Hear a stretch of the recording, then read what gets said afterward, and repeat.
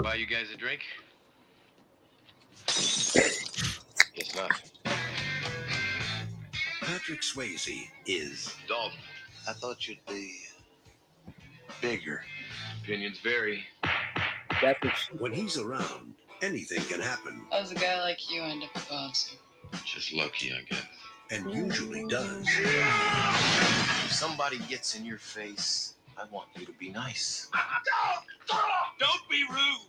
Ask him to walk, but be nice. Help this gentleman to the door. Until it's time to not be nice. So says the fighting philosopher. He may be hard to handle. If you keep talking, you're going to go on thinking I'm a nice guy. I know you're not a nice guy. But he's easy to like. What's the matter, Dalton? Don't you like women? The worst I ever had was wonderful. He's not what you'd expect. I thought you'd be bigger. But there's one thing you can count on. He's the best friend a good time ever had. You guys tired?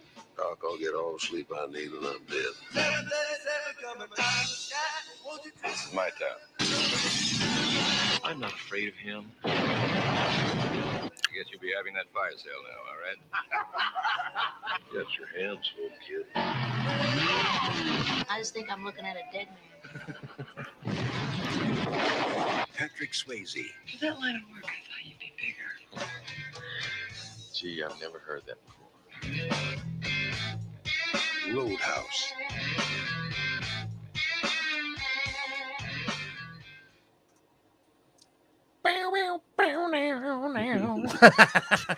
All right, how's it going? Welcome to Movie Night Extravaganza, and we're here with a Dudes Rock panel talking about Roadhouse, Patrick Swayze, bar life, bouncers.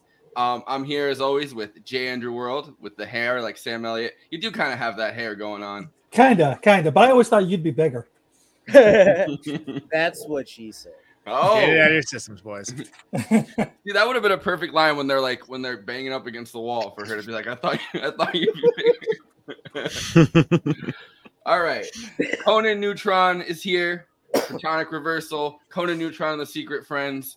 You know, always killing it. We're double streaming to Conan's Twitch account, which you know, if you're not following that one, you should too, because Platonic Reversal has just started streaming from there too. Running a train on Twitch. Yeah, very recent. Right now, all 10 of my Twitch followers are delighted to hear this. But yeah. All right. You know, the left's most canceled podcaster, Kenzo Shibata, okay. Chicago's most dangerous podcaster. And I gotta show you guys this. Pain. Yeah, you got the pain don't hurt. Damn. Commitment to the bit. I mean, I was meaning to do this for a while, and then I have to do it before the stream. I was gonna say it's an honor to the show that you chose to do it in time for the stream. You know, yeah, I don't think anybody's tattooed themselves for a show that I've been on, so this is kind of awesome. You guys can now get remember into any Roadhouse show, just like Rocket from the Crypt now. Do you guys remember when someone at one point got a Michael Brooks tattoo? They got Michael Brooks on them, but it was when he was still alive. So he got the opportunity to look at like someone's, and he was like, oh, I wish you hadn't done that, but like it's pretty cool to get that. I mentioned that bit with Chris Murphy, right? That Rock from the Crypt had that thing. If you get the tattoo, you get into the shows for free, but they eventually cut that out because too many people did. It's cool though.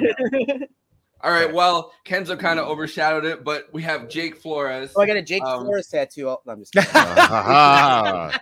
Oh, well, you get to listen to my podcast for free if you have a Jake Flores tattoo. Nice. I don't have to download it off Reddit then. Host of Pod Day America and Why You Mad Pod. And what's up, me hoes?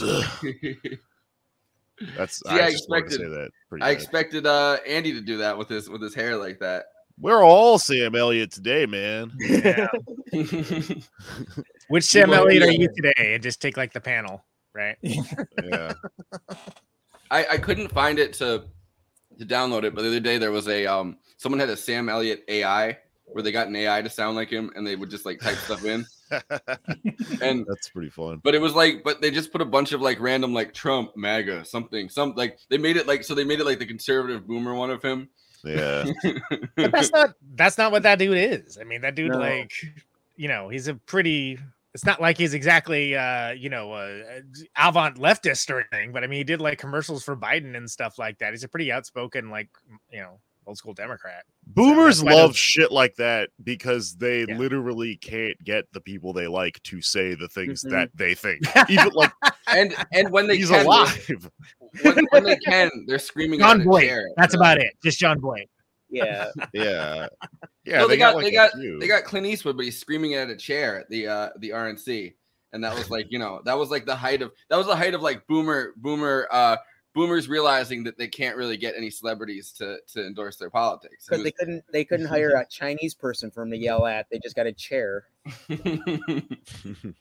That was that movie, Gran Torino, where he just kills Chinese people or Asian people. No, he's killing some of the Asians he's killing. But then he has the neighbors, so he's like both white savior and racist guy, like fucking with a bunch of triads. That's like the duality of man, according to Clint Eastwood. There's a restaurant in Williamsburg here in Brooklyn just called Gran Torino. It's very weird. Big neon sign outside of it. Was it before or after the movie came out that it opened up? Long after, well after it became a meme. Big fans, I guess. Racist. I don't know. Yeah, I think puzzling choice. Maybe it's like a Jekyll and Hyde's restaurant type of thing where you go in and they're all the waiters dressed like Clint Eastwood and he calls you all the slurs and stuff. Well, originally it was probably called like Dirty Harry's, but they got a little bit that had the health inspectors coming in a little bit too much. Right. A bar called Slurs. That's not true. A good name for a bar, though. I think James Woods is a very online dude who's like kind of on the Trump train, right? He blocked me before I gave up my Twitter. Oh yeah. Well, the James Woods thing is he's a lot like one of his like sleazy pimp characters, like in Casino. You know what I mean? Like he plays her fucking like her boyfriend that she's like Lester or whatever. He plays him so well, and it's like that's what this guy's definitely like in real life, and that's why his politics are so fucking weird and creepy. Like it's not like Mr. Thespian. How can I go on with half a finger? It's called acting. Acting. Anyway, so we covered all that. Is there anything left on the show, or are we going to close it out? Nope, that's it. All right. Yeah, we just got to work. That's it. All right, thanks everyone. All right, so Roadhouse. Let's talk about it. Patrick Swayze. I wish he was still here. That he had a. So putting it into context, I guess, and I think this movie should be put into year pop culture context. Because it's 2 years after Dirty Dancing comes out. And, Patrick Swayze has given up his dancing career to become an actor and really wants to embrace the acting life. But nobody takes him seriously. And it's this whole struggle for him on his ranch. And, so he ends up trying to get involved in movies. And then finally Dirty Dancing becomes a success. But it's a movie that, he's a dancer. So he's kind of stuck in this space where even when he's acting, even when he's like at his most popular, he's still a dancer on screen. So enter Roadhouse as like the first action movie that anyone will accept Patrick Swayze as. Take it back. He was in Steel Dawn, where he was a post-apocalyptic future movie that came out I think a year or two before Roadhouse did. So it was I think it was a flop, if I remember correctly. I don't have my box office numbers. I'm not like Jer, with pulling out IMDb facts about obscure Patrick Swayze movies. But he was in the milieu, so this wasn't completely out of the blue at the time. Yeah, well, it's also Rowdy Harrington, the director. It's also his first. Rowdy. I think it's his second movie, his first studio movie that's ever come out. And any relation to Michael Harrington, the socialist? Yeah, Rowdy Harrington is the founder of the DSA. Actually, a lot of people don't know. I want that to be true so bad. the first 5 people in the DSA were really rowdy for the first 30 years of it, and then they had to bring in the cooler, and that was Michael Harrington. Yeah, this is Michael Harrington. Okay, and then they recruited a bunch of graduate students who get. Only reason why I know that, Jake, is because I just did a cover of a book about Michael Harrington. So. Wild. I was gonna say that you had that right at the ready, and I was very surprised. I was like, "Wow." Yeah, no, it's all because I just did a cover. So well, I'm not that smart, y'all. Wait, that's not really his brother, though, isn't it? Do the research. No, do your own research. That's not really his brother, right? It was a joke. I'm losing my mind. Okay. I don't know if I uncovered the truth of the bit. Which happens sometimes. Yeah, exactly. That's how this show goes. Okay. But because Michael Harrington's a lot older than Rowdy Harrington was anyway. Michael Harrington was already in his 50s when because he had I forget what the book's called, but he had a book that got really famous, and The Other America. The Other America. Yeah, exactly. And Rowdy Harrington wrote that.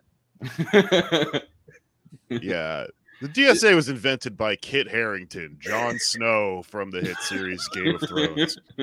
Little known fact. Started young. Lots of people are talking about it. We're talking about it more and more. Yeah, so it's his first movie. Rowdy Harrington, classic DSA story. Worked his way up. from being a gaffer and a lighting expert into being a director, and finally makes a studio film, and it's this. And I feel like it was both praised and panned.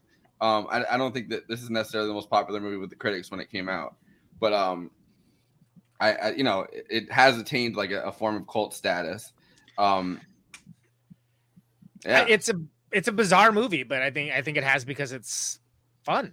Ultimately, it's bizarre. It hardly makes any sense at all as a narrative structure. I guess that's a thing. It's a fun movie. If it wasn't fun, it wouldn't have lasted. It wouldn't be a multi-generational thing where people are like, "Oh, this is great. This is ridiculous, but this is great."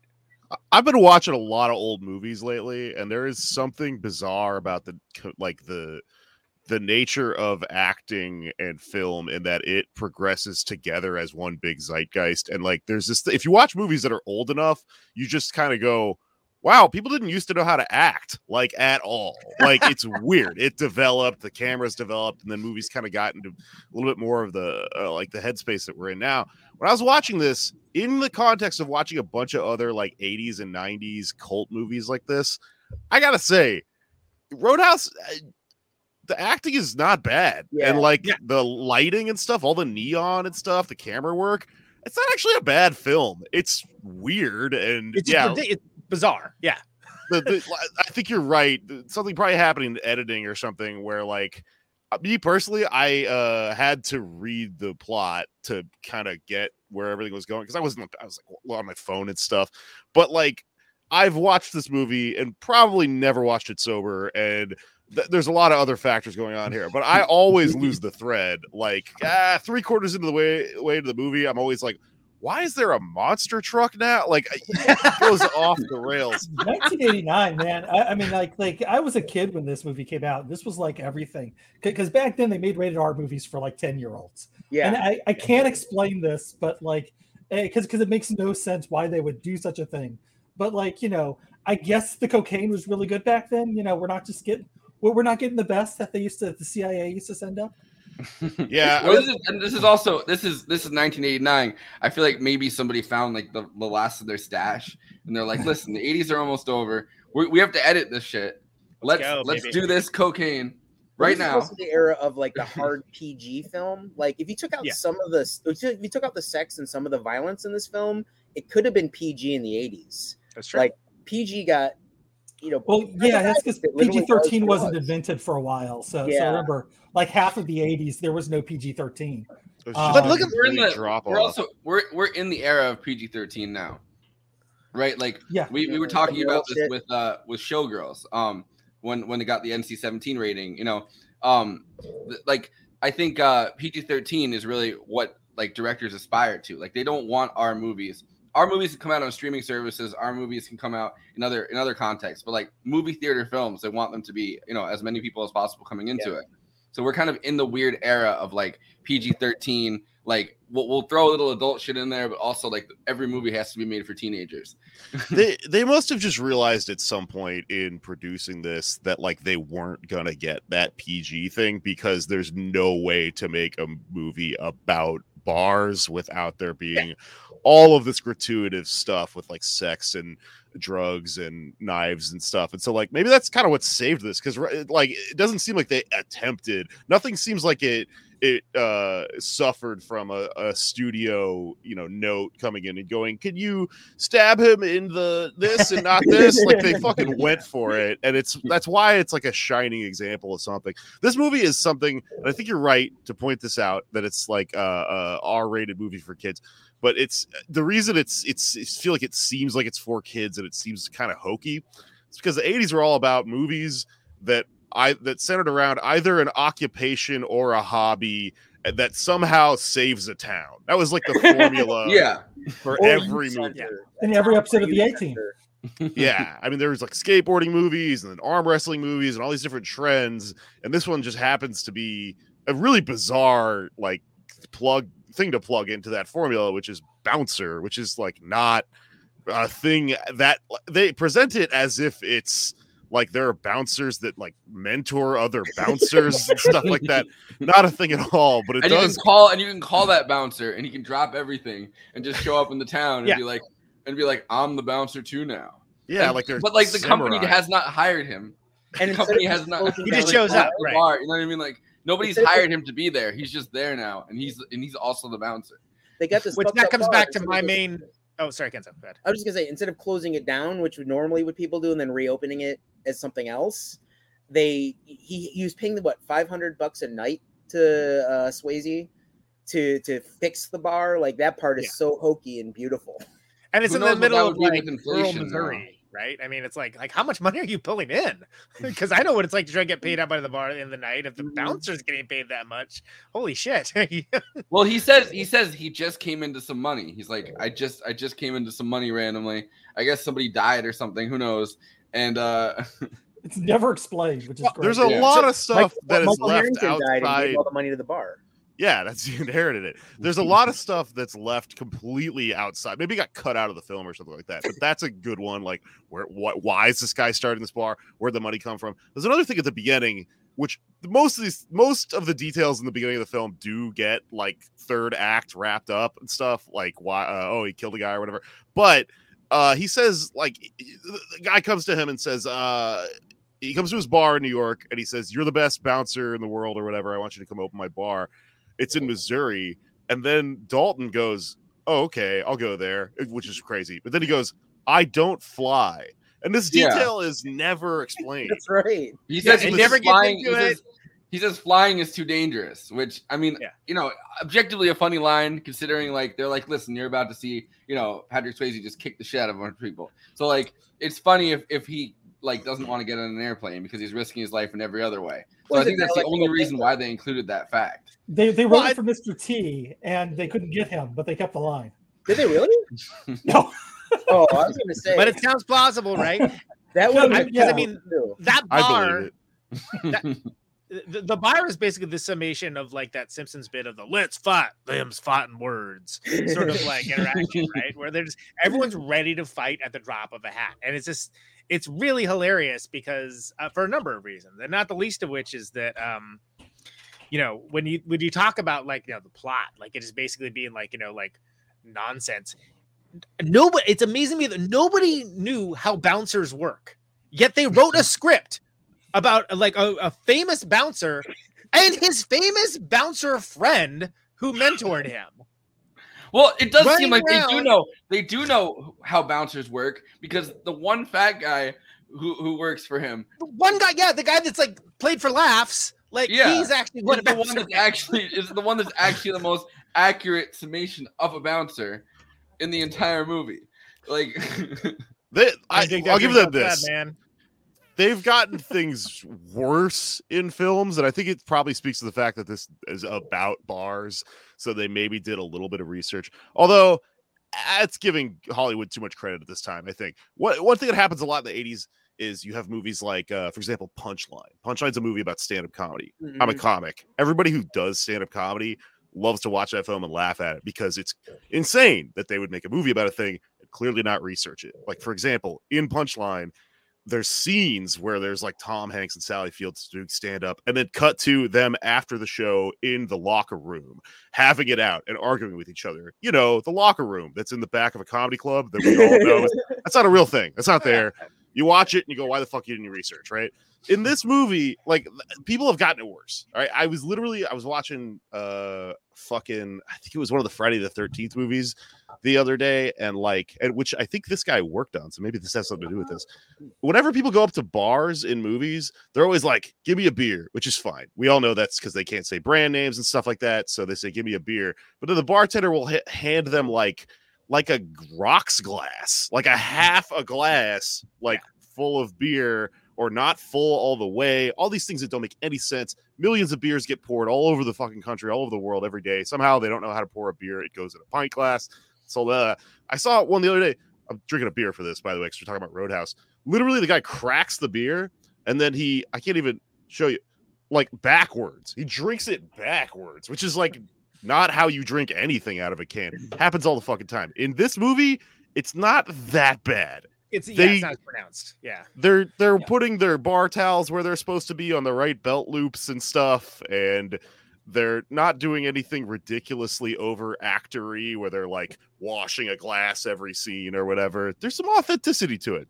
You have to assume that a lot of actors that end up being successful were originally working at a bar. Like, you know what I mean? Like, pretty much everybody in The Sopranos, if you look at The Sopranos as a show, was working at a bar that wasn't like a trained actor. So it's like that is one of the few jobs, I feel like, that is one of the few jobs that, like, even if you're like a successful actor, you've probably worked. But it always seems weird, though. Like, I mean, Jake, have you ever seen a movie, like, I tour, right? And, like, same thing. Have you ever seen anyone use a drink ticket in a movie? Because I feel like I almost haven't seen that. And, like, that's like a pretty common thing, right? But, like, 10-year-olds wouldn't get drink tickets. Come on. Or just, like have a tab and just go, I have a tab. And just put it on my tab. Like, there's I'm always, like, yelling at the TV, like, how does no one in the room know how this very simple thing happens, you know? And I don't think they get it too bad. I had my eyes out. I was watching for it. My favorite tab thing is that, like, someone will go to a bar for the first time and they'll be like, put it on my tab. It's like, because I worked at a bar that did have tab, like, you could put it on a tab if they knew you. You know what I mean? But, like, regular or something, right? Yeah. But so you could put it on a tab in that sense, but then it's funny in movies when they do that and it's like the person's first time there. You're like, they kind of just alluded to the fact that this person hasn't been to this bar before. Yeah, I love the tab bit from Sarah Silverman, where the guy's obsessed with Tab Cola, and that's what we're talking about, right? What? And then she makes End your world, everybody. Go back to that. Put a tab on my tab. I was watching a Norma Ray viewing. It was a DSA movie night thingy, and I ended up sitting with, like, all the union organizers in the corner, and we're doing this, like, speaking of Sally Field and Punchline, like, the fucking union organizer goes skinny dipping with the members, which you don't do.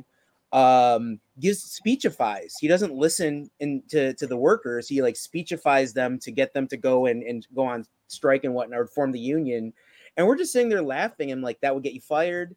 That would get you fired. That's bad organizing work. Like, union organizing movies, Bread and Roses is another one like that, are just fucking awful. Like that in that movie too, like the organizer was sleeping with a member. Like, you don't do that. You know, you're supposed to be almost invisible and hyping up these members, you know, getting their stories and getting them to advocate for themselves.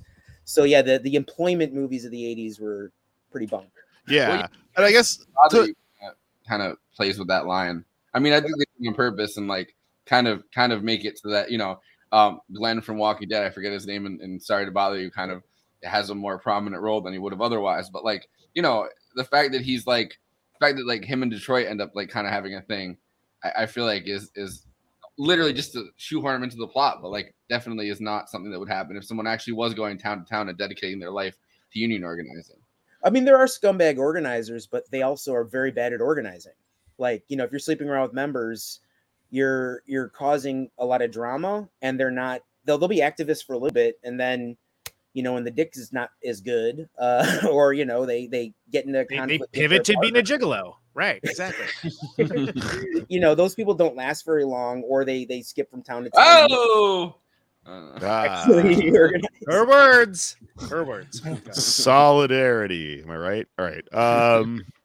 Yeah, but to that point, like about the authenticity of this movie, the details are not bad, but the overall premise is what's just glaringly weird. This like idea that someone wants to get the best like a cooler in this film is like the boss of all of the other bouncers, of which there are many. Yes. Like a bunch of bouncers. It's a team. Yeah. I remember I've worked, there's like, you got bartenders, barbacks, a door guy who's, and they fire the main bartender. So like, who the, you know, I mean, they have Keith David in like 2 John scenes. Doe from X. They have Keith David in 2 scenes, post Platoon and post like other big Oliver Stone roles, and somehow he's just in the background and hands somebody like something at one point. But like, come on, I guess well, no, he was been in a bunch of John Carpenter movies. He's also in a bunch of Oliver Stone movies, like in a row. Yeah, like and he's fantastic, and he just completely underused in this movie. Yeah, because I absolutely love him in Dead Presidents, where he's like beating that person with his fake leg.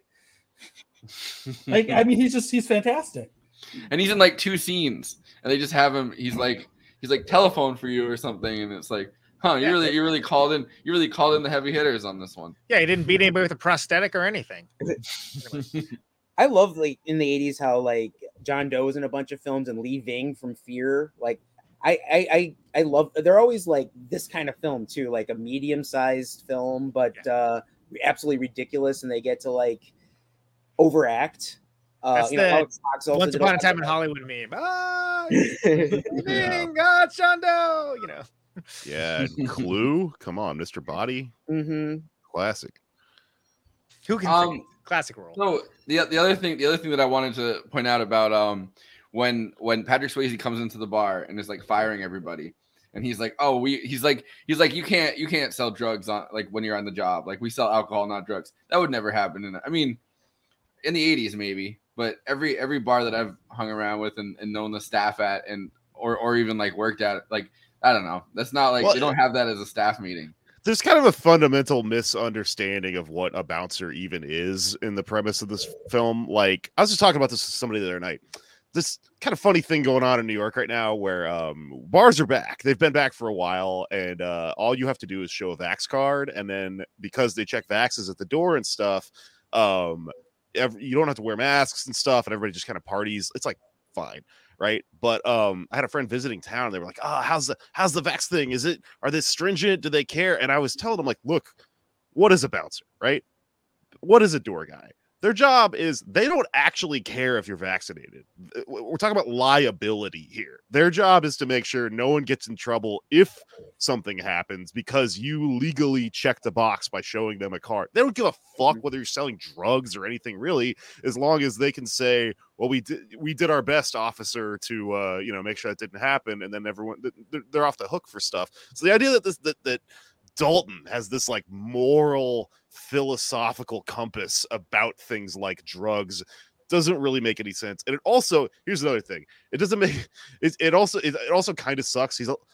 I like him in this movie. He's like a lot of fun to watch, but he's kind of a narc, and he narcs on a guy for stealing from the cash register because he's working on behalf of our little small business owner who he thinks is not a moral good guy, right? Which I think that sucks. But sure. Okay. That's the premise of this character. Later on, this dude gets into bar fights. He's smashing people through tables, breaking all sorts of equipment in the bar. He doesn't care about the fucking bar's bottom line. It's like absurd. He also said he fires the original head bouncer guy because he's like, oh, your temperament's wrong. And then the first thing he does is just take the guy's head and smash it into the fucking table. Yeah, there's go a be lot a of follow barber. what I say, not what I do. That guy was a wrestler, right? The original head bouncer, the black curly hair. Wait, was it? Who was I that? feel like thought it was I've definitely seen that guy and stuff before. I thought he was a football player, but I could be wrong on that one. Everyone in this movie looks like they're background characters in Streets of Rage or something. They all have head trauma at this point in their lives if they're still alive. Yeah. Well, yeah, those haircuts are head trauma. You know what I'm saying? Well, look at what an average night of this joint is like. You know? I mean, Jesus, it's enough. Like, I guess so. So what I would say is I have a defense for why this movie is so weird. It's essentially a Western, and it's a Western coming at the end of the Reagan era, like the Reagan-Bush era, towards the tail end of all of that. When, it seems like governments kind of cut things back to the point where everything's kind of failed. You know what I mean? Like people don't really have, the Reagan economy is kind of crashed. It's shown to be bullshit. And they're kind of trying to make a Western without actually including like the local sheriff, which is what he would really be. You know what I mean? Like the Patrick Swayze character is the same thing that in most Western movies, that the sheriff rides into town. New sheriff comes into town. Sure. Yeah. Totally. So instead of doing that, they're kind of setting it in the saloon and they're having him get hired as the guy taking care of the saloon. But instead of taking care of the saloon, he's like, well, I have this moral compass. I went to NYU. I'm a big shot. Let me just try to clean up this whole town now that I've realized that the bar is kind of the centerpiece of town because, the guy that owns the town that's bringing JCPenney in or whatever is corrupt and is greedy. And I'm going to be on the side of the small, like the small business owners that are really small business owners. Uh-huh. So it's kind of but they've kind of run out of things, right? Like they've run out of, it's not like they can't have a sheriff. It's not like the guy in charge of, it's not like a cop. Like it doesn't really make sense to have him be a cowboy. So it's kind of like they take away all these different things. Oh, well, let's just have him be a bouncer. And that's at least someone that gets to fuck people up. Well, that's one accurate thing, though. It's like with a philosophy degree from NYU, you probably are working at a bar. And that's about it. Yeah. two things though, real quickly. One, this is a samurai movie that is trying to be a Western because Westerns don't sell in Japan, and that's what this movie actually is. It's a samurai movie pretending to be a Western, but it's actually not. It's set in modern times in America. Well, there's lots of there's a bunch of those samurai about. movies. A bunch of those samurai movies were just revamped as Westerns, right? Like yeah, there's a back and forth. Yeah, that dude who was the bouncer, he's still wrestling, and he was born in 1944. Like the motherfucker is still wrestling. Wow. His name is Terry Funk. Oh, Terry. Oh, okay. Terry Funk, right? Was that his nickname, Railroad, or something shit like that? Let's see here. His dad is Dory Funk Sr. His brother's Dory Funk Jr. Please, Dory Funk Sr. is my father. It's so funny when people are actually named Funk. It sounds like a made-up name. Yeah. Yeah, his whole full name is Terry Defunk.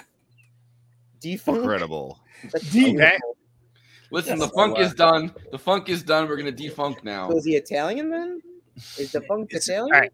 So having nothing to do with that, let's not forget that the heavy in this, the villain, the one that the new sheriff / bouncer coming to town is Ben Gazzara, who's a fantastic actor and an actor of some renown and importance, which leads credence to the fact that even though the plot is like, again, as Jake pointed out, like, I've seen this lots of times too. And, sometimes under the influence of an adult beverage or two, and it's fine. It still works. You still get all the broad strokes of it. And a lot of it pulls from like hero's journey kind of stuff, but it's just overblown. All of it's completely overblown, including Ben Gazzara's whole deal, which like it does in multiple ways. It tries to show you what a bad guy he is, right? Mm-hmm. Like in the beginning, what's he doing? He's like driving in the road and like going from the left to the right. He's like, I own this town. I can do what I want. That he just seemed to be drunk driving. I took that as in the beginning when he's just. It doesn't matter. It doesn't matter. Like he feels like he has autonomy to do whatever he wants in this town. And that includes like, pushing everyone around, like laws only like apply to him if he feels like it. I'm going to have lots of huge stuffed beasts in my lair, so on and so on. Like everyone has to do what I say. Yeah. He's shutting down the recreation center. He's the villain. He's the classic. this, not to get all fucking galaxy brain about it, but the entire time, I mean, you're right. I think this is totally a Western. It's totally a cowboy movie. It works really well because these types of jobs are individualist. It's very gunslingery. You get paid under the table. You have to be an individual. You have to look out for yourselves, but there's a moral compass involved in all this stuff. And that ultimately, you know, the story of like America and the modern world is this thing where the reason these stories resonate so well is because we're trying to make sense of the way society is structured, and the heroes have to be like this like middle class that we were all dreaming that we're a part of. And in order for this all this comes unraveled if you start thinking about like Native Americans and stuff, and like what's really going on in this town and history going far back enough. But if we're living inside of the American dream, the little bubble, then all of these movies make sense because they're a way to separate people that are like, oh, a small business owner, that's good, versus big corporate, no, corporations are bad, you know, because we used to think of those things as like separate from each other and not basically versions of the same thing, which is, you know, if you're left pilled, you kind of get that. But like most people think small business is good, you know?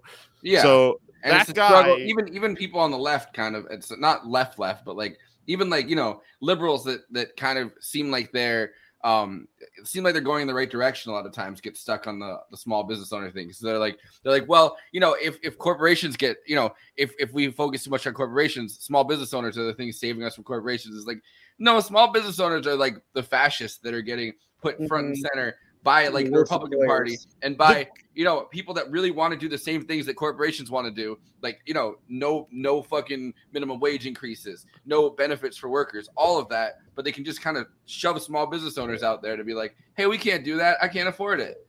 Yeah, the guy that owns. I'm sorry, I gotta be like, I guess I'm gonna be pushed into like the libtard Democrat asshole, but that's not true for everything. And I know, and I think the difference between 89 and now is that there wasn't the ability to tell individual people's stories in the same way it is and be connected to folks, that you can see like, oh, you know, this person is like, you know, abusing their workers in this way.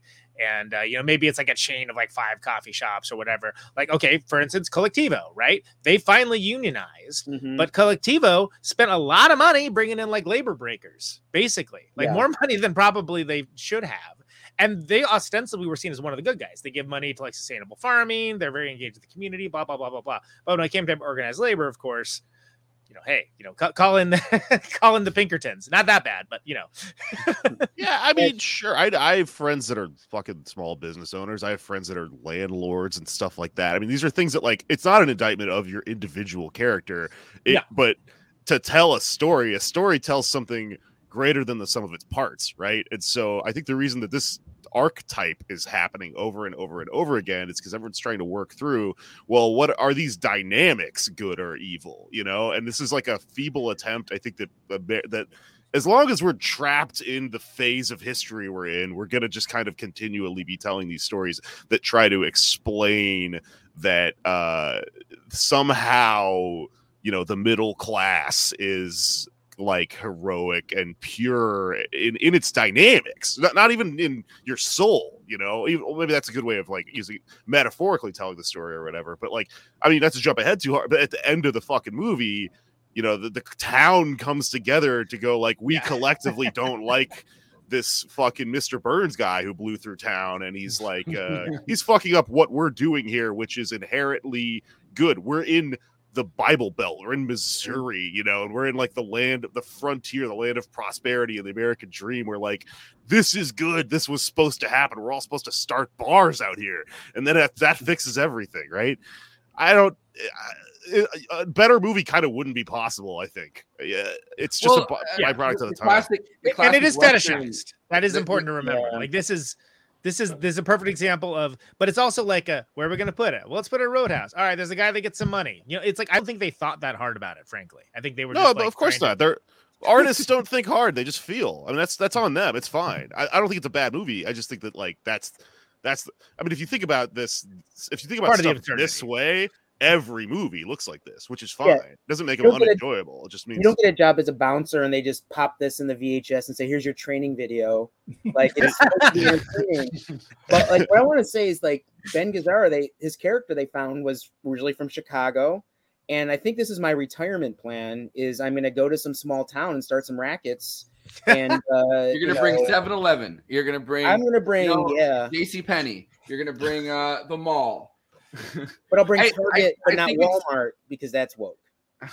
I think it's interesting though that this movie's kind of obviously like set in the modern era, which the class relations I think of Western movies. It seems like in every Western movie, everybody kind of owns a store. Like it's not just that there's like a middle class. Like they never show who's working at those stores besides the children of other people that might own stores or your own children. You know what I mean? Like this movie kind of falls into an interesting place because there's like a huge staff of bouncers for whatever reason. Yeah, and they're all working at this bar. And when you go places like.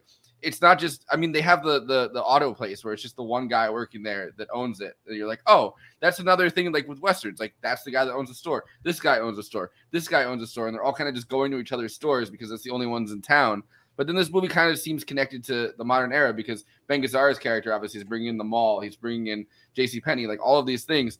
People still have to work in those places. And he's kind of the last of one of these, it feels like kind of patronage people. They kind of like are like the town boss or whatever.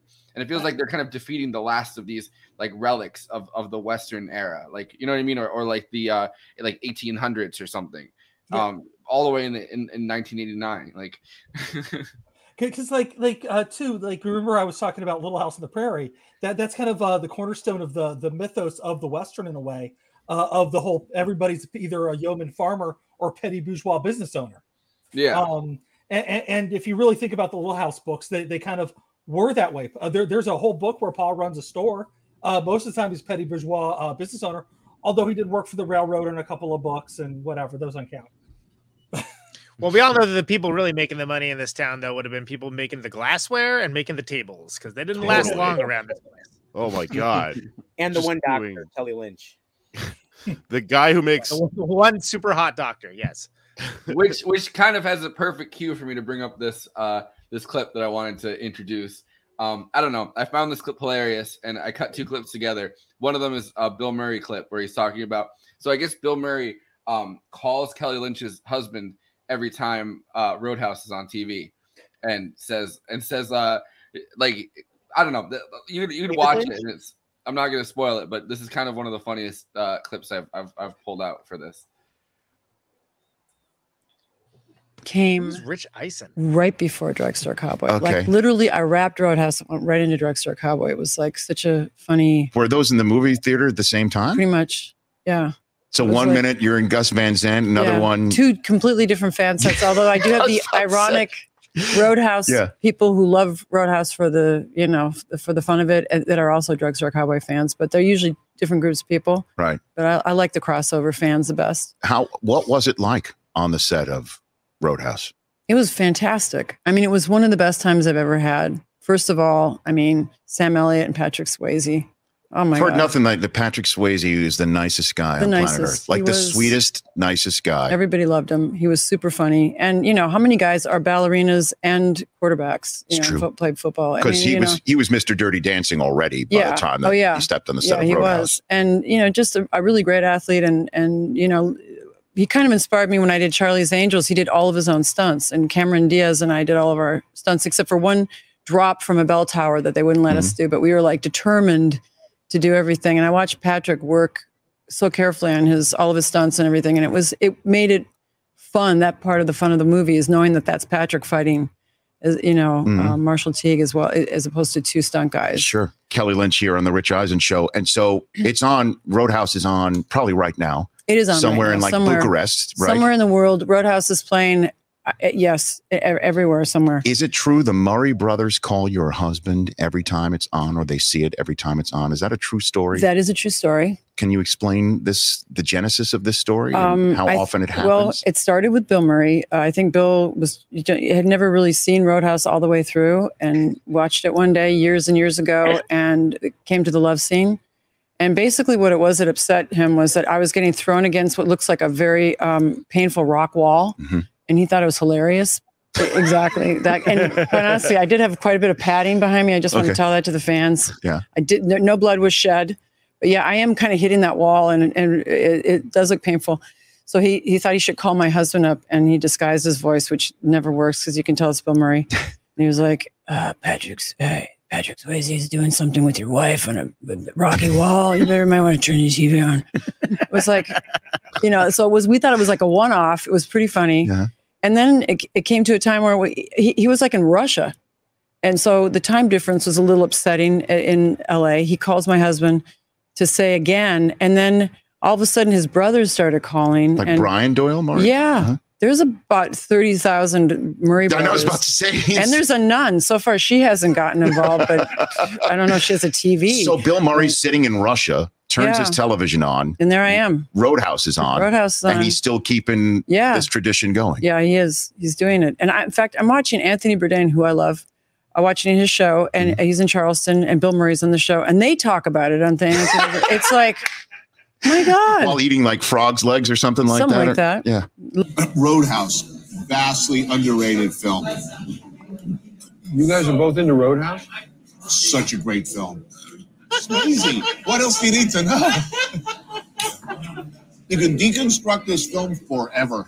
The more you watch it, the more mysteries unfold. I've never seen anyone enjoy Roadhouse more than I do. What? My friend's wife, Kelly Lynch, plays the doctor that stitches up Heather Swayze in the movie. Yes. She's the romantic interest, right? The unattainable romantic interest. And I have, for the last, probably about 25 years, called his home in the middle of the night and said, "You don't know me, but your wife's getting slammed up against the wall by Patrick Swayze. She's not putting up much of a fight." And then hang up. Legend. Holy shit! Why does Bill Murray disguising his voice sound like Stone Cold Steve Austin? Have you seen them in a room together? You don't know me. Stone Cold Bill Murray. It sounds like Garfield. Austin plays Garfield. It sounds like Garfield is calling you in the middle of the night and going, "You don't know me." Which is actually creepier. You don't know me, but I hate Mondays. Your wife's on the wall. I knew that this is the kind of shit that would happen on a Monday. Fuck it. Oh, Kelly Lynch's husband was Mitch Glazer, who was a writer and featured player in SNL and did Scrooge and a bunch of stuff. So seems like he's probably a pretty cool guy. Yeah. Well, all right. So that makes perfect sense why Bill Murray would be friends with him. There we go. Got to the bottom of that mystery. Cool. But yeah, I don't know. I just thought that was... Andy just pointed out was Billy Bob Thornton's cousin, which connects him to John Voight. To bring it all back home to the planned bit at the beginning where we talk about right-wing Twitter people.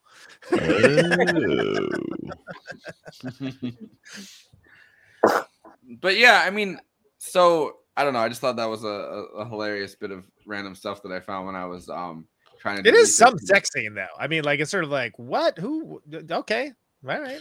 Bill Murray seems like he has a lot of bits like that running at any given time, but he must be very busy. Like he constantly has to be calling the Roadhouse people and doing the "they'll never believe you" thing and like washing the dishes. Yeah.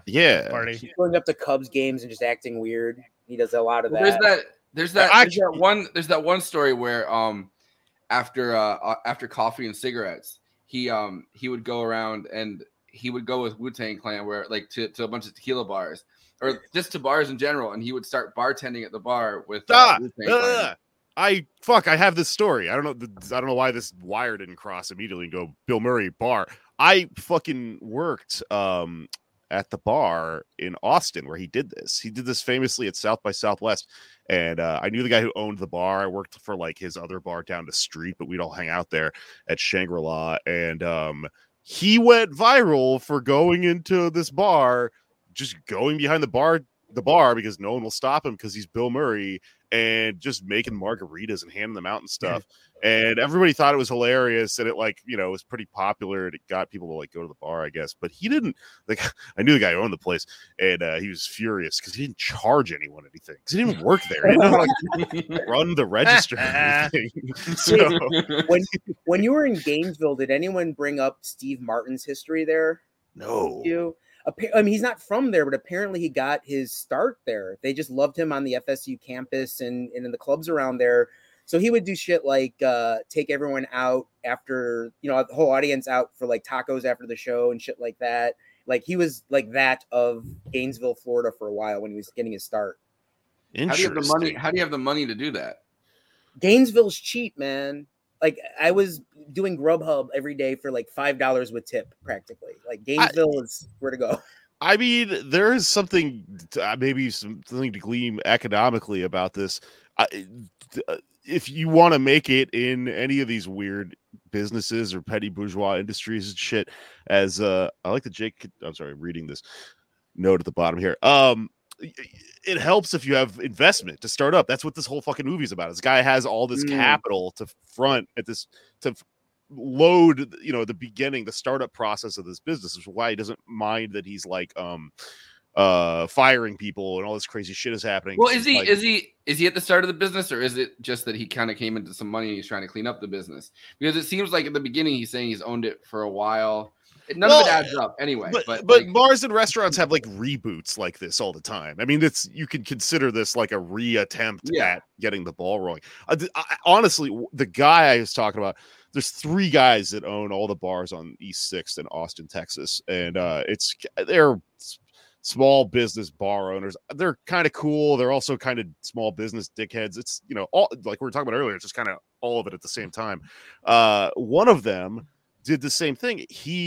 His grift was honestly brilliant, which is he hung out. Austin's a pretty small town. He hung out in bars for a long time when he was a bartender, and I guess he had inherited a bunch of money, and so he would tip like a maniac and just throw tons of money at bartenders and stuff, and everyone loved him because he was just wow, this guy's just really generous with his money, right? The plan the whole time was to start this bar called the Liberty, which is on East 6th Street. It's still there. It's very funny because East 6th Street's been gentrified to shit. So there's I was just there for the first time in May and June. If you go, one of the last shows we played in the before times, at the end of February, was a venue on E6, actually now gone, and it's gone now, but which is crazy. It was a COVID casualty, but I was astounded at how much it had changed just since last time we had played there, because it was holy crap, and it was gentrified before. I went and ended up going out to the outskirts of Austin with David Griscom, because he moved back out there, and I ended up hanging out with him and just listening to him rant for almost 2 hours about how much he hates gentrification in Austin. It was we were sitting there having drinks. He's like, no, I got this. Anyway, they closed down this place. It's insane. E6 is particularly visually ridiculous. I opened the one of the bars on that street, and back then when it was still, I mean, honestly, it wasn't really a great process to begin with because it was gentrification. Honestly, hipsters out there like to pretend no, I'm from the east side. Sure, but still what's happening here was. Did you start out in Austin originally, or I grew up in Houston. I started doing. Moved to Austin to go to college. I started doing stand-up and working in the service industry there. And I basically got my start in the service industry on East 6. But to get all the way back to what I was talking about was Liberty, all right? So it's very funny because they used to be, the street was leveled as a poor neighborhood. The Liberty is literally now high-rise condo up to here, bar this tall, other high-rise condo up to here. So it looks like a big fucking W or whatever, because they won't sell the building. And it's insane. But the guy who started that, he did it by having a bunch of money to invest to begin with, by throwing all that money around at the bars and tipping until everyone was like, it's this fucking guy when he walks into the bar. Then when he opened his bar, he cashed in on all that karma. You understand what I'm saying? And then his bar became this huge service industry hangout. And it had this vibe to it where everyone's like, this guy's a great guy. But it's Is he? He literally like purchased Curried favor. Well, Yeah. yeah. Actively. Yeah. So Big thing in, I'm sorry. Go ahead. That was Steve just Martin saying, thing reminded me of that. Like the big thing, I don't know if it's happening in other cities, but in Chicago, it's like anyone who like opened up a microbrewery maybe 10 years ago, they're all selling their shit like at the United Center. They have pop-ups in fancy neighborhoods. Like all these, like I only drink microbrew types. They're libertarians for a reason because they don't want to pay fucking taxes. And yeah, you see like these little taco joints, the white-owned taco joints, mind you, now becoming like big places in Wrigleyville right by the stadium, which looks like the suburbs now. So like, yeah, the small business owner is only a small business owner because they haven't become a big business owner yet. Yeah. Well, the reason I asked Jake the question about coming from Austin is it's interesting, because I spent the first few years of my life in Brooklyn. And now I'm upstate, like, an hour and a half from the city, but like still I've gone back and forth to Brooklyn a lot. I went to Austin for the first time back in May during COVID and everything, but like, COVID was kind of dying down and nobody in Texas gave a fuck. And I felt like they had taken the same aesthetic in a lot of places, like East Sticks, like all these places in Austin. You kind of took the Brooklyn aesthetic and kind of created a playground in parts of Austin for people from Brooklyn originally. So it was like interesting to make that jump. And I was wondering, since you live in Brooklyn kind of now, like, do you kind of sense that too? Yeah, there's 100% like a pipeline. Like when I moved from Austin here, I just came to the neighborhood that I knew all of the bartenders and stuff who used to work in Austin. Like there's just an exchange program.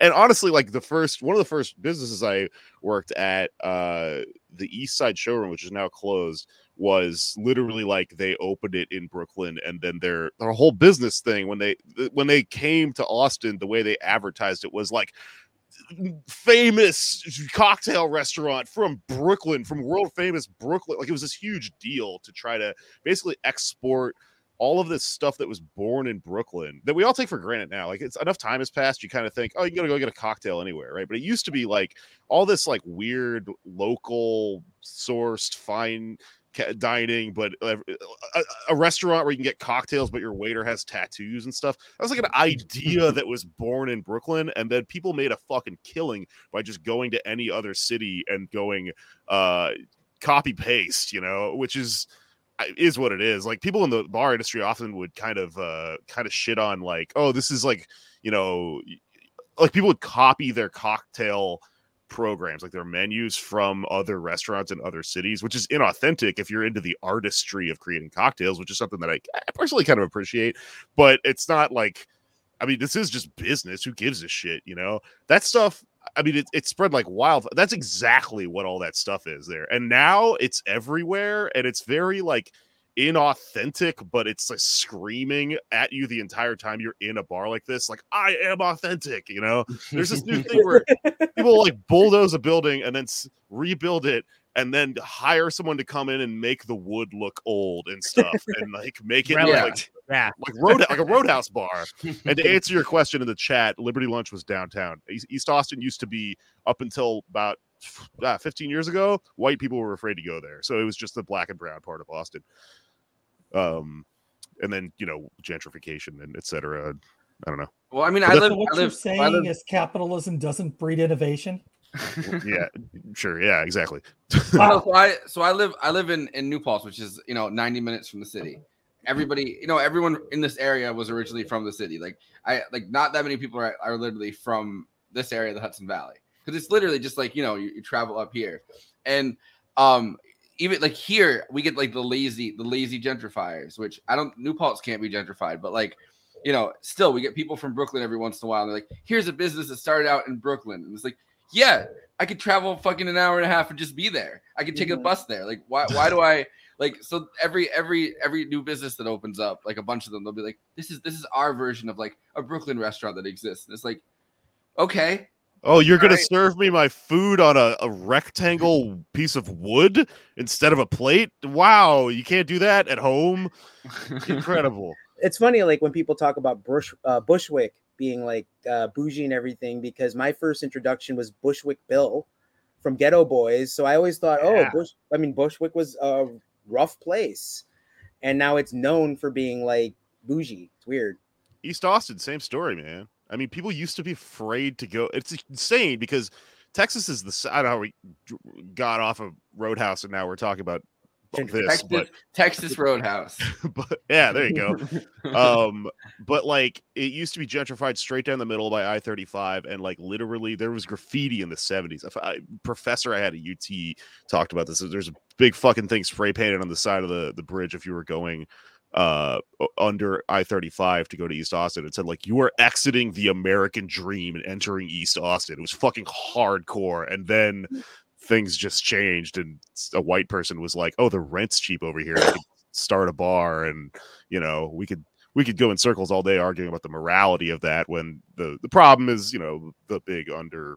Well, I mean, the newer thing I noticed in Austin, and I talked to people that were there, is like the Airbnbs. Like people just buy up like fucking developments and be like, listen, these are all Airbnbs now, which is the most immoral possible way, because it's already immoral to be a landlord, obviously. Like to own a property, like obviously you can own one property and like, you know, subsidize the two properties or whatever, and you have to still do other work. But like already, like being a real estate developer is highly unethical, I think, in general, because you're buying up like, you know, houses that could be used for other people. But to do that as an Airbnb and not even have like a tenant, like you're not even offering it to tenants. Now you're offering it to people that are just gonna be there for a week and like trash it. It's like, I mean, this stuff is terrible, and it's ravaging, especially Austin. I mean, Austin might be the most fucked city in the country right now, just in terms of like the extent that all this stuff is happening to it. But I think it's also advantageous, probably for the people that are doing all this shit and the class of people that are doing all this shit, to kind of like continue the narrative that these are like individual personal failings on people, even when you're talking about realtors and stuff, and not just like, because that gets you away from like, no, wait, we need laws, you know, that like stop this just from happening. I mean, you can imagine evil landlords all day, but like if you, it's an inevitability in the market. Like if you stop one person from doing this, another person will show up and go, oh, I'm the person that does a evil. But if you have renters' rights and things like, you know, rent control and basic standards, then it's going to filter out some of the quote unquote evilness from people that are acting in self-interest. And well, no, I mean, it's the but thing unfortunately, I almost got a point in. All right, go ahead. All right, no. Say, you made me think of something, but never mind. I was just gonna say, if we were able to reframe the debate to be that way, rather than like all landlords suck. Yeah, all landlords do suck, but really needs to be about empowering the people that to think about things like renters' rights as just that, rights. That's what I was getting at. That's a good point. I know it was gonna be a long time. But it's kind of the same thing as I feel this way about like you know, Republicans in office a lot of times. Like there'll be someone that's just so terrible that they kind of get booted out. And everyone's like, wow, we finally got the one person out. It's the same way with like slumlords. You know what I mean? Like you push, like all of a sudden someone's just like the worst slumlord in town. And people all of a sudden now feel kind of complacent because they've pushed out, like that slumlord's kind of gone further than anybody else. And it's like the conversation about systemic issues gets distracted by that. Well, you know what can solve these systemic issues is if we hire the best cooler in the entire country to come in and beat the shit out of them with his ballerina moves. Has anyone ever actually heard of a cooler as like a job title? Like, did they kind of semi-invent this for this? Oh no, it's a real thing. It's a real thing, but it's used more often for gambling. Like for you want to like if someone's on a hot streak or something along those lines. In fact, I think then they make like is there a movie called The Cooler that's like I want to say it's either William H. Macy or the dude that looks just like William H. Macy. I can't remember which one it is. Well, but Maria Bello and so on. Like it. A cooler in a casino, is. But I think it's a different, using the same term for an entirely different thing. It's a different kind of job. There are real things. Yeah, go ahead. If you're in a casino and you're like at a poker table, for example, that the casino like is allowed to hire someone who works for them to sit at the table, read everyone, and purposely fuck shit up so that you lose hands and stuff like that. To the extent that I think they got sued over this. Last time I was gambling, which was actually a few months ago in Vegas, they had to put a thing up that says you're allowed at any time to just ask, like, is there a cooler here? And they have to tell you, which is crazy. That are you a cooler? Because if you're a cooler, you have to tell me. Yeah. Isn't that the cop law? Like, exactly. you have to tell me if you're a cop or a cooler or It's crazy. But in Roadhouse, the cooler is like a manager of bouncers. They're very confused in this movie about what security. He's a bar. Like they hired him to this is very manage modern, this you're bar. right, yeah. Well, that's because this movie's actually about Yeah, it's philosophers. basically bar manager, but also bouncer. I mean, I work for GTAA, so I'm an expert on this. You know, closely I've worked with Ben Burgess and many I other was originally philosophers. the GTA cooler. I was managing the fucking show, like the show, whatever, like whatever, segment by segment. I could have been the cooler until they hired Patrick Swayze and he got rid of you. Yeah, exactly. But they needed Patrick Swayze though for the for the fight between Ben Burgess and Charlie Kirk. There, you know, they just had this corpse just sitting there in the corner of the room for no reason, and that kept things cool. Are you sure that wasn't Patrick Swayze? All right. They need the cleaner as Ghost. He was actually in Whoopi Goldberg's body at the time, banging Demi Moore. There you go. Yeah, so this is kind of part of Patrick Swayze's impressive run of doing a whole bunch of movies like in a very short amount of time. Which, you know, listening to him talk in different interviews, like he always seems like his time is really short, and I think it's because, you know, he was a dancer and then kind of like an action star, and like that has an expiration date. But then you realize like Patrick Swayze literally had an expiration date. Like, you know what I mean? Like he died so fucking young. I mean, it's not just that. Like Patrick Swayze had this moment, but then all of a sudden you have the new action hero with Jean-Claude Van Damme and Steven Seagal kind of ushering in this kind of new era. And Patrick Swayze, you know, with this movie in particular, is very much like this could have been a Stallone or a Schwarzenegger film. This is very much out of that kind of action movie zeitgeist, and because he never quite, you know, I don't know, he just kind of disappeared. Yeah, like right around that time. Is he the one that was drunk with the burger in that viral video? No, that was David Hasselhoff. Peter Sutherland. Oh no, yeah, that was David Hasselhoff with the burger. I thought you meant Sutherland. Peter Sutherland was with the Christmas tree. No, that was a Christmas tree. Sorry, that's where my mind. Yeah, no, that was Hasselhoff had the burger, and his daughter was. You featured it on our horror night wrap up. I know. I heard drunk with the video, and then I automatically the punchline. Germans love David Hasselhoff. No, David Hasselhoff was drunk with a burger, and his daughter was feeling like she wanted to show him that his alcoholism had gotten really bad, and filmed him trying to eat the burger off the floor. Right. That burger looked good. It did. It looked like a big. That's the takeaway. 2 seconds. Can you blame him? I wanted to get Conan's opinion on this. I have a so Jeff Healey is the guy that was the singer in this, or the guitar player and singer in this that was had like a supporting star, like a supporting role of the kind of person that would have been, which I guess they wrote a blind guitar player and then found one, which is weird that they kind of wrote it from the start. But there's also a lap steel, if I remember correctly. But it's interesting because I feel like every time, you know, one of the most I guess inaccurate or weird things about this movie is that everybody knows him as a bouncer that's been like a famous bouncer, which is not a thing that ever exists. Like, who the fuck goes, oh, we've heard about you from this place, which is why it connects to Western movies, obviously, like, you know, famous sheriffs. Like in Texas, there's like the most famous Texas Rangers, there's the sheriffs, which would make sense. But in this, it's like, oh, we've heard about your bouncer exploits, which no one's ever heard about from anything. That's not the only famous bouncer is Blade from last night on Twitter. Did everybody miss this? It's like sure. It's like Patrick Swayze is the Bass Reeves of bouncing. You know, it's like he's the white Bass Reeves. But then they also heard about describing the Lone Ranger. Let's just say Michael Jordan. I get that reference. They also heard about like Wade, like, you know what I mean? Like, so they've heard about Wade and him. So there's two famous bouncers that everybody's heard of. Yeah. Wade comes in and they're like, wow, Wade Garrett, everybody. Like, so I don't know. So this is the Jeff Healey interview that they did right before the movie came out, and I wanted to get Conan's opinion on the music.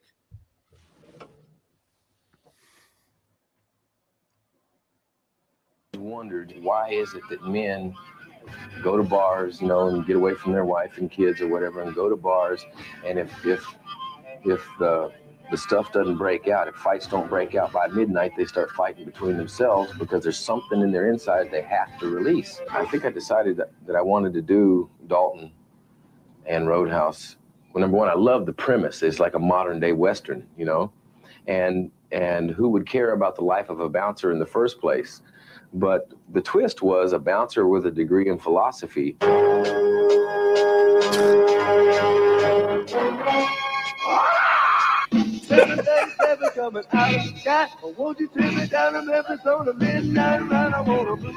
We just lucked out finding Jeff Healey, and being a blind guitar player, plus finding a Jeff Healey with a great deal of talent. The script called for a young blind guitar player in a blues rock band who played flat on his lap, and so we were quite amazed. And after some investigation, found that it wasn't, as purely coincidental as it seemed. Because the writer for the book was from Toronto and had seen the band a couple of times. So, sort of what goes around comes around. It worked out very nicely.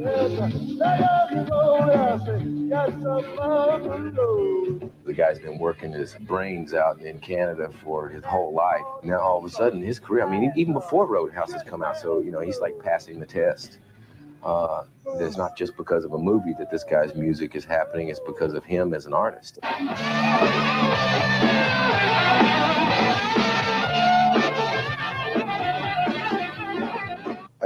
I think all three of us really are going to, have a hard time believing that we did it until we walk into the movie theater and see it.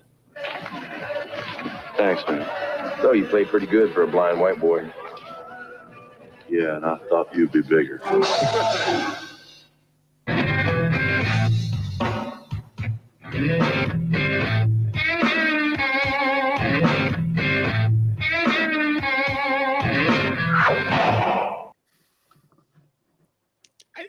It's so amazing that the blind guy recognizes Patrick Swayze immediately by voice in a loud and noisy bar. That's so amazing to me. I love it.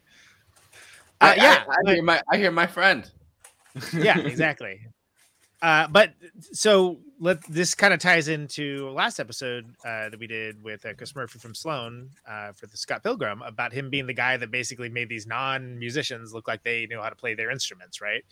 In this case, having a band leader not only that does know how to play, but knows how to play that style of music pretty well, let alone in kind of a weird and idiosyncratic way, that makes it for a better film. You wouldn't believe that everyone's, let's fight, them's fighting words in this Roadhouse, if not for this blues rock going. There has to be some, kind of but and Andrew, it's not a slide guitar. He actually just learned to play with it flat. That's just how he learned to play, which is kind of interesting too. That was actually really good for his career. I've seen a lot of folk shows. I used to go to bluegrass festivals and hang out with the punk midgets. I don't know how this always happened. There was a I just remember like a lot of these bluegrass people with these big steel guitars played on their laps. Lap steel. It's a different instrument. Okay. It's a completely different instrument. It's way more expensive. And I could get into the vagaries of why. It's not really what this show is, but basically what he does by playing slide guitar, laying down, it's similar-ish to a lap steel, but it's not the same thing. It's a slightly different range, it's different intonation. There's a major difference in price tag. But that said, this dude is well respected before this, and this kind of Roadhouse actually put him onto a next level to a certain degree for, I don't know, the shitty Roadhouses in Missouri of the world. But he has had a pretty legit career. Also, if I remember, I think he's Canadian. I think he's a Canadian dude, which I think is doubly hilarious. Well, they said he's from Toronto. Yeah. In this. But yeah, I don't know. So I thought that was interesting that he's kind of live music playing throughout this movie. You know what I mean? It's like they went deeper than they would have. I feel like than they should have even. not saying that. Well, they give him a lot of airtime because he's good on the screen, right? And because he's almost a character actor without being. Yeah, no, I'm saying like doing the amount of research that it takes to actually get like a live band to be in this movie. I feel like it's almost more more research than I would have assumed that they would have done, or more of an authentic thing that they would have assumed that they would have done. Yeah, it's definitely cooler. And again, it's cooler than if they had depicted this bar more accurately. Which, if you've ever been to bars like this, it's like sad ass jukebox. It's a jukebox playing like "I've Got Friends in Low Places" over and over and over again, and "Achy Breaky Heart" and shit, and like bad karaoke happening. Yeah. So I guess a last 3 times as dirty. Yeah. Before I go to final thoughts for everybody, because I told Conan that we could watch the This Is Revolution's having Sam Cedar on. So I think I'm thinking about, I don't know if you're down for this, Conan, but I was thinking about watching it live on a Twitch stream after this, and like just starting another Twitch stream if you wanted to do that. But I wanted to do the letterbox things, because I think that's always like one of the most fun absolutely that we do. So I have it right here. Let us begin. Oh, well, to explain it to Kenzo and Jake, I guess. Yeah. We've been doing this segment. We've been doing this segment where Conan finds 1 sentence reviews from Letterboxd. You guys both know Letterboxd, right? Like it's you go in and you So Conan's been finding one sentence reviews, like the pithy ones, or the like the funny ones, and he goes through a bunch of them that he's found, and we kind of rate them or comment on them. But all right, start the ones I like the best, the ones that make me laugh, whatever, ones I think might be good on the show. There you go. This is the bit. Letterboxd, a place for film. All right. As someone who lives in Missouri, this happens way too often. That's Nathan Jones. Everybody. That's this pretty whole funny. movie, or just like that's hilariously vague. I mean, you see this a lot. It's very funny, but there's a funny thing you could do on Letterboxd with almost any movie, which is just go, same thing happened to me. It's almost a running bit. Yeah, you're right. But it's funny. It works for me, especially for this one. Let's put it that way. I saw somebody do that on Malignant a while back. It made me laugh really hard. The more absurdist the movie, the better that line is. Pretty much. All right, now we're going to the next one. Shit Kicker Yojimbo by Jake Eisger, everybody. Well, only 1 Harkens star. back to what y'all were talking about earlier. He's wrong. No stars, just a heart. You can really do it with no stars. They always some try to people get you to don't rate it review. through. Some people don't. Yeah. That's how you know that person's trying some to people start. don't actually like rating. I don't like rating. I just assume So you that's kinda not had me. to. That's I kind of feel so too. But some people like are no. I took the blue pill on this one. Okay, whatever. Nobody cares. No, I on the floor. That's I found the a blue reviewer, pill. not me. On the floor, I found a blue pill. I took it, and Oh, Viagra? That got weird. This movie was sponsored by Big Knife. Knives have never looked cooler. Man, Bethy Squires. I was thinking about this when I was watching this. I made a note of it. There are so many knives in this movie. It's set in a reality where maybe this is just I'm not from Missouri or something, or from the country really, but everyone you had to assume in any fight someone was going to bust out a knife. And they might have it in the toe of their shoe also. Very cool. And then that kind of dropped off and it went to fists. And then the climax, third act of the movie, guns. So things were well. I feel like you can't have guns the whole time, right? Like someone could just kind of pat you down and be like, "Yo, don't come in here. You have a gun." And then like it's kind of an impasse. I feel like knives are kind of the middle ground, as they found out in the UK when not that many people have guns. All of a sudden, the knives start coming out. It's like they have to, because what are they going to do? They're going to do the sheriff thing, the Western thing where everyone has a gun at their holster and then everyone's just kind of pointing guns at each other in a bar. Like the knives made it far more interesting. Yeah, it could have been like, I'm the cooler. It's compromise. Now you're dead. That would have been the movie.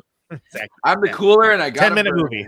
The first gun that came out, a guy had it like in his ankle so that he could sneak it past. This all tracks. This makes sense. Today, install a microwave and watch this glorified episode of Bar Rescue like the adult woman that I am. Joe March. That's unfair. I watch a lot of Bar Rescue, and except for the part where they caught the guy pocketing the money. This is not Bar Rescue. Well, I mean, kind of technically it is because the guy is trying to save his bar. It's rehabbing it through the whole time. I mean, they took down the chicken wire from in front of the stage. They put up those nice neon lights. They painted the walls, and like you see it happening in stages. It really is bar rescue. I think I agree with Joe March here, because like it's very subtle. At one point, he just shows up and they're all wearing uniforms. This is where I kind of stopped liking him, as it seemed like that was his idea. Like, we're all gonna wear khaki pants and red shirts, and that fucking sucks, dude. EMC shit. The bar rescue dude does that stuff all the time too. He totally. The bar that I worked at as a bouncer, everyone had to wear a red staff shirt, and I wonder if it's taken from.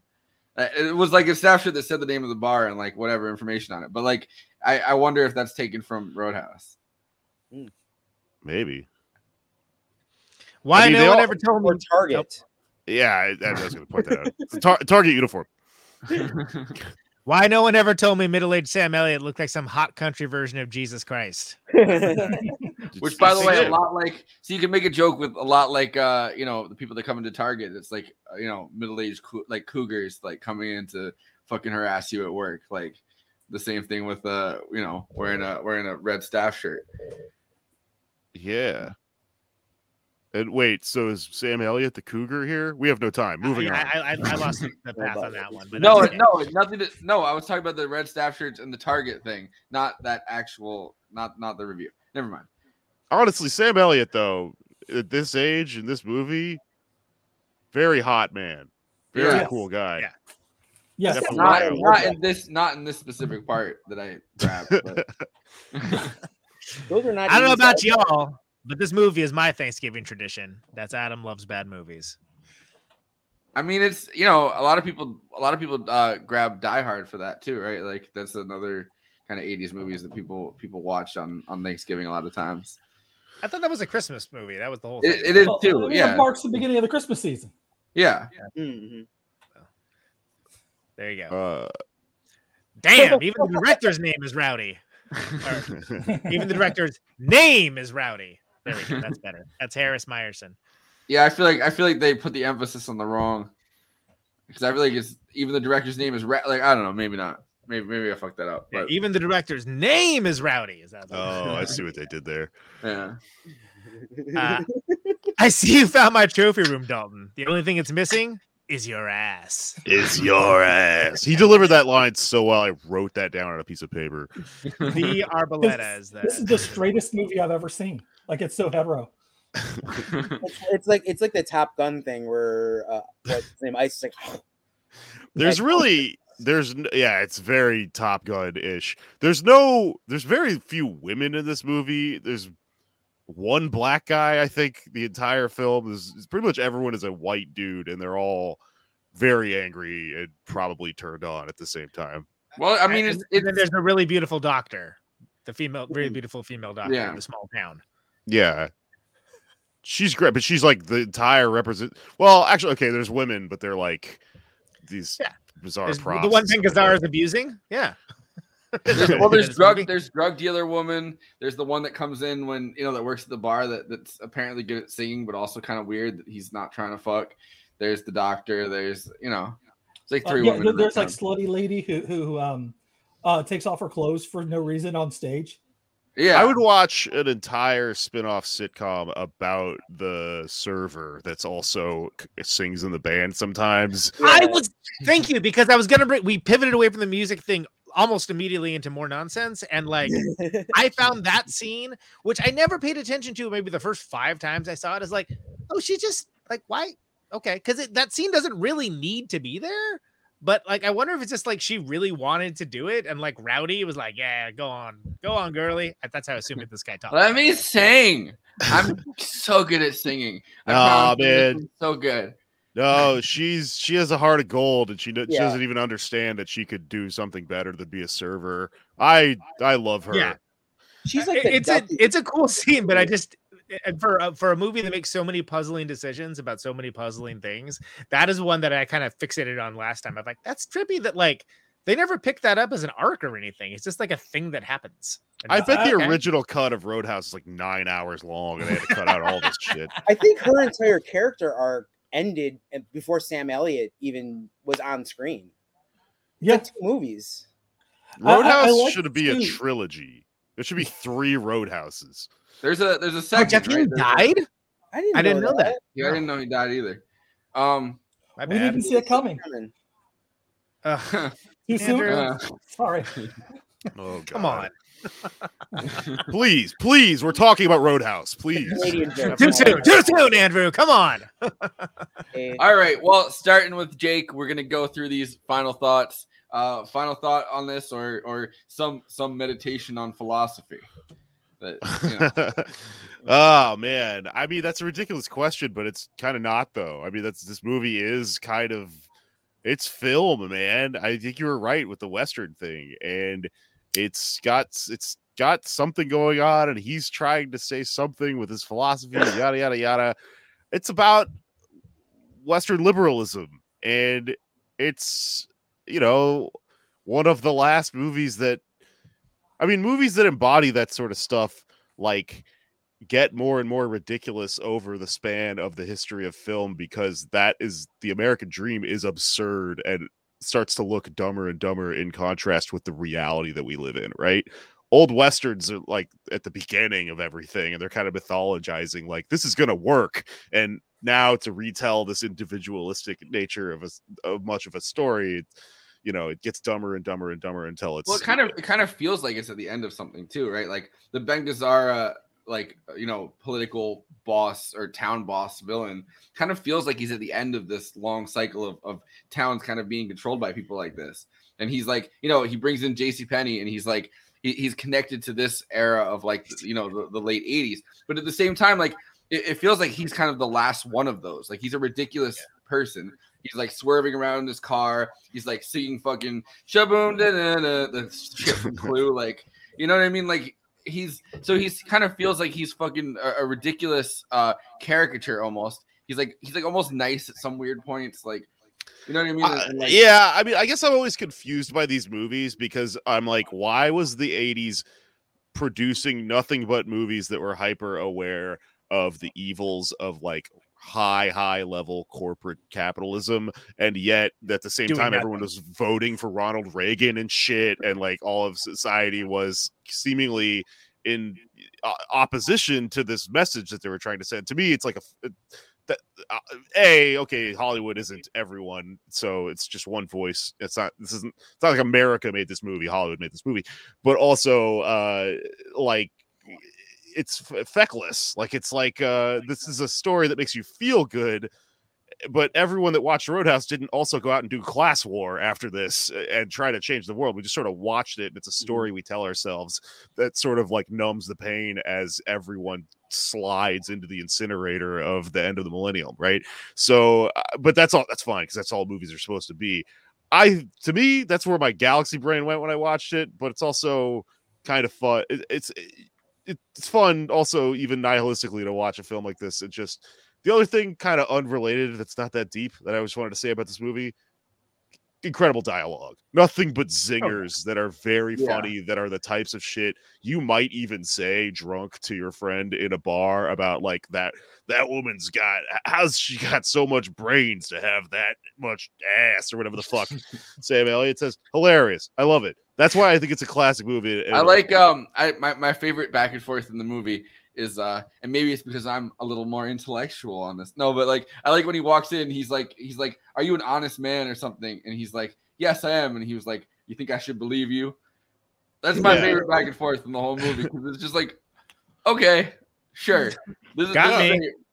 He also drops that one line where he's like, "The money will put me back in the good graces of the church." And he's like, "Funny how money always seems to do that." And it's like, this guy is a little bit too, I don't know. This is like a character that's like purposely giving out like these wise, self-aware Western. The wise farmer, great character, and he represented all this stuff in the grand, story here. But it kind of reminded me of like Barfly or something, where like almost every line of dialogue has like these really great, like, no one actually talks like that, but but there's a reason.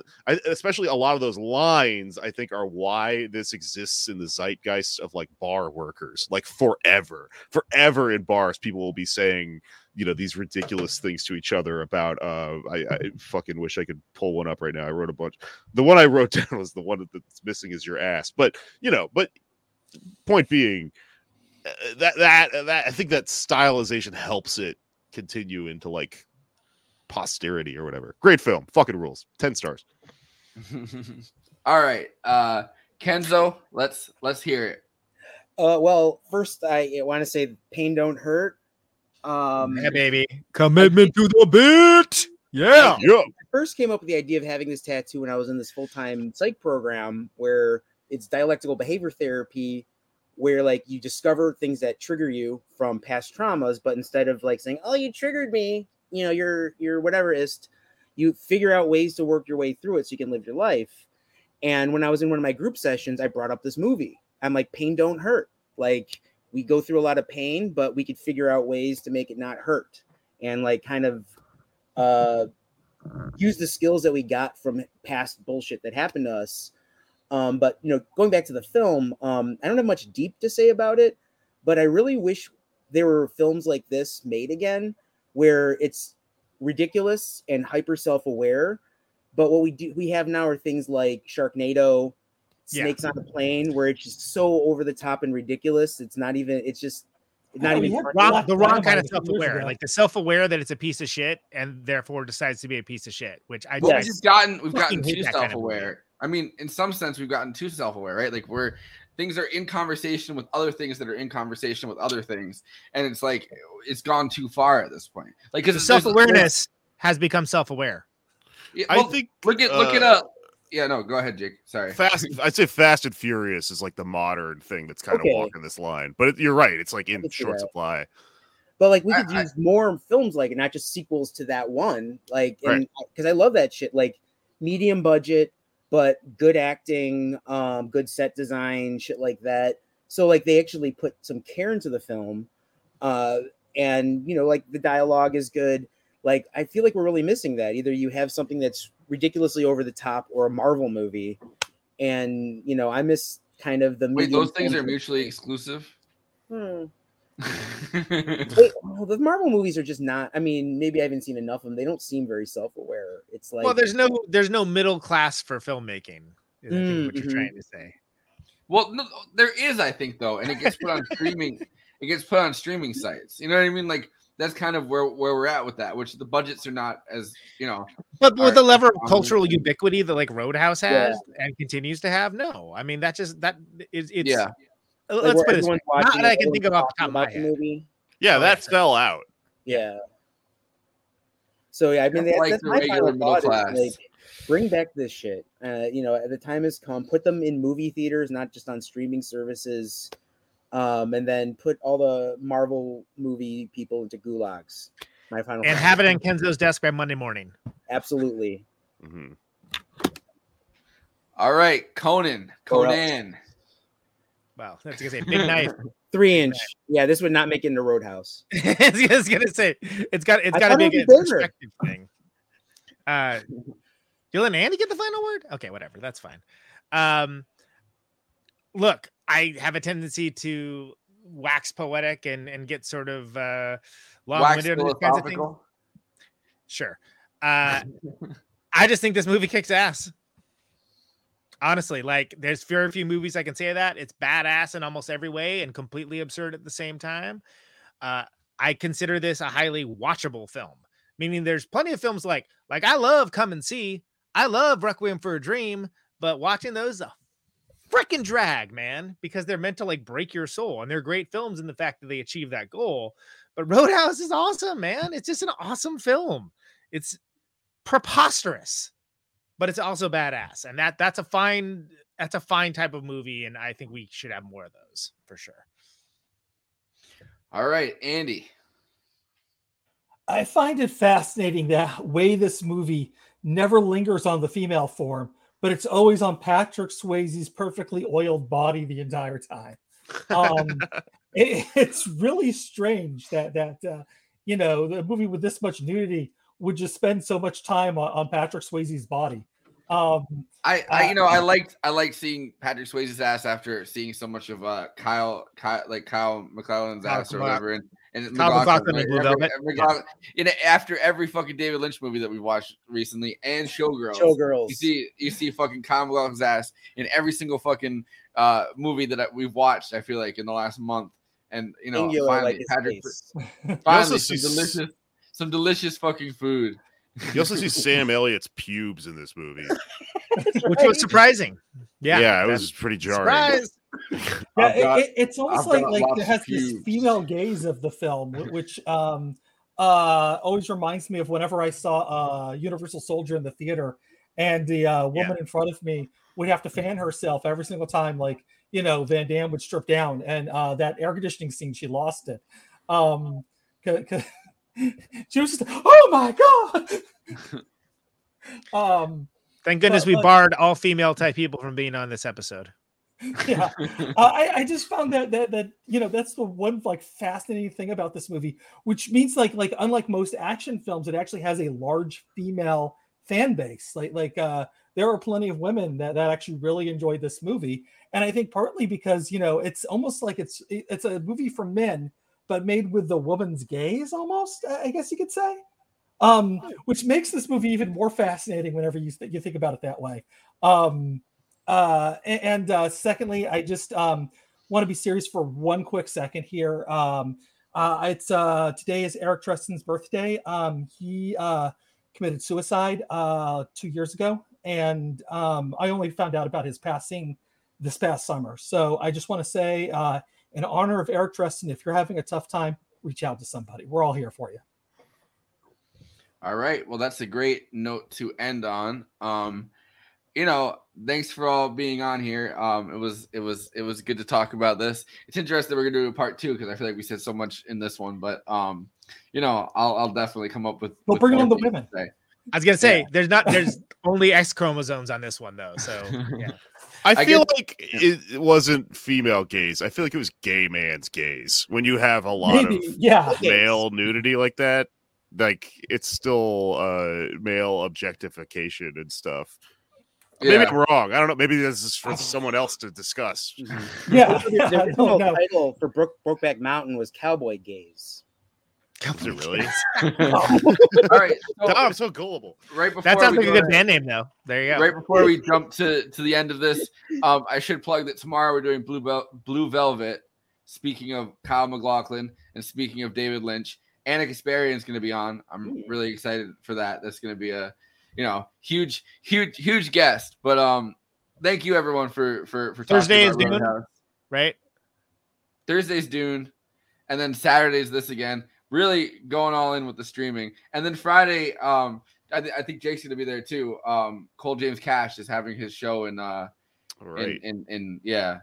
Brooklyn with Jamie Peck and him DJing, which should be a very interesting thing to witness, and I'm excited to witness that.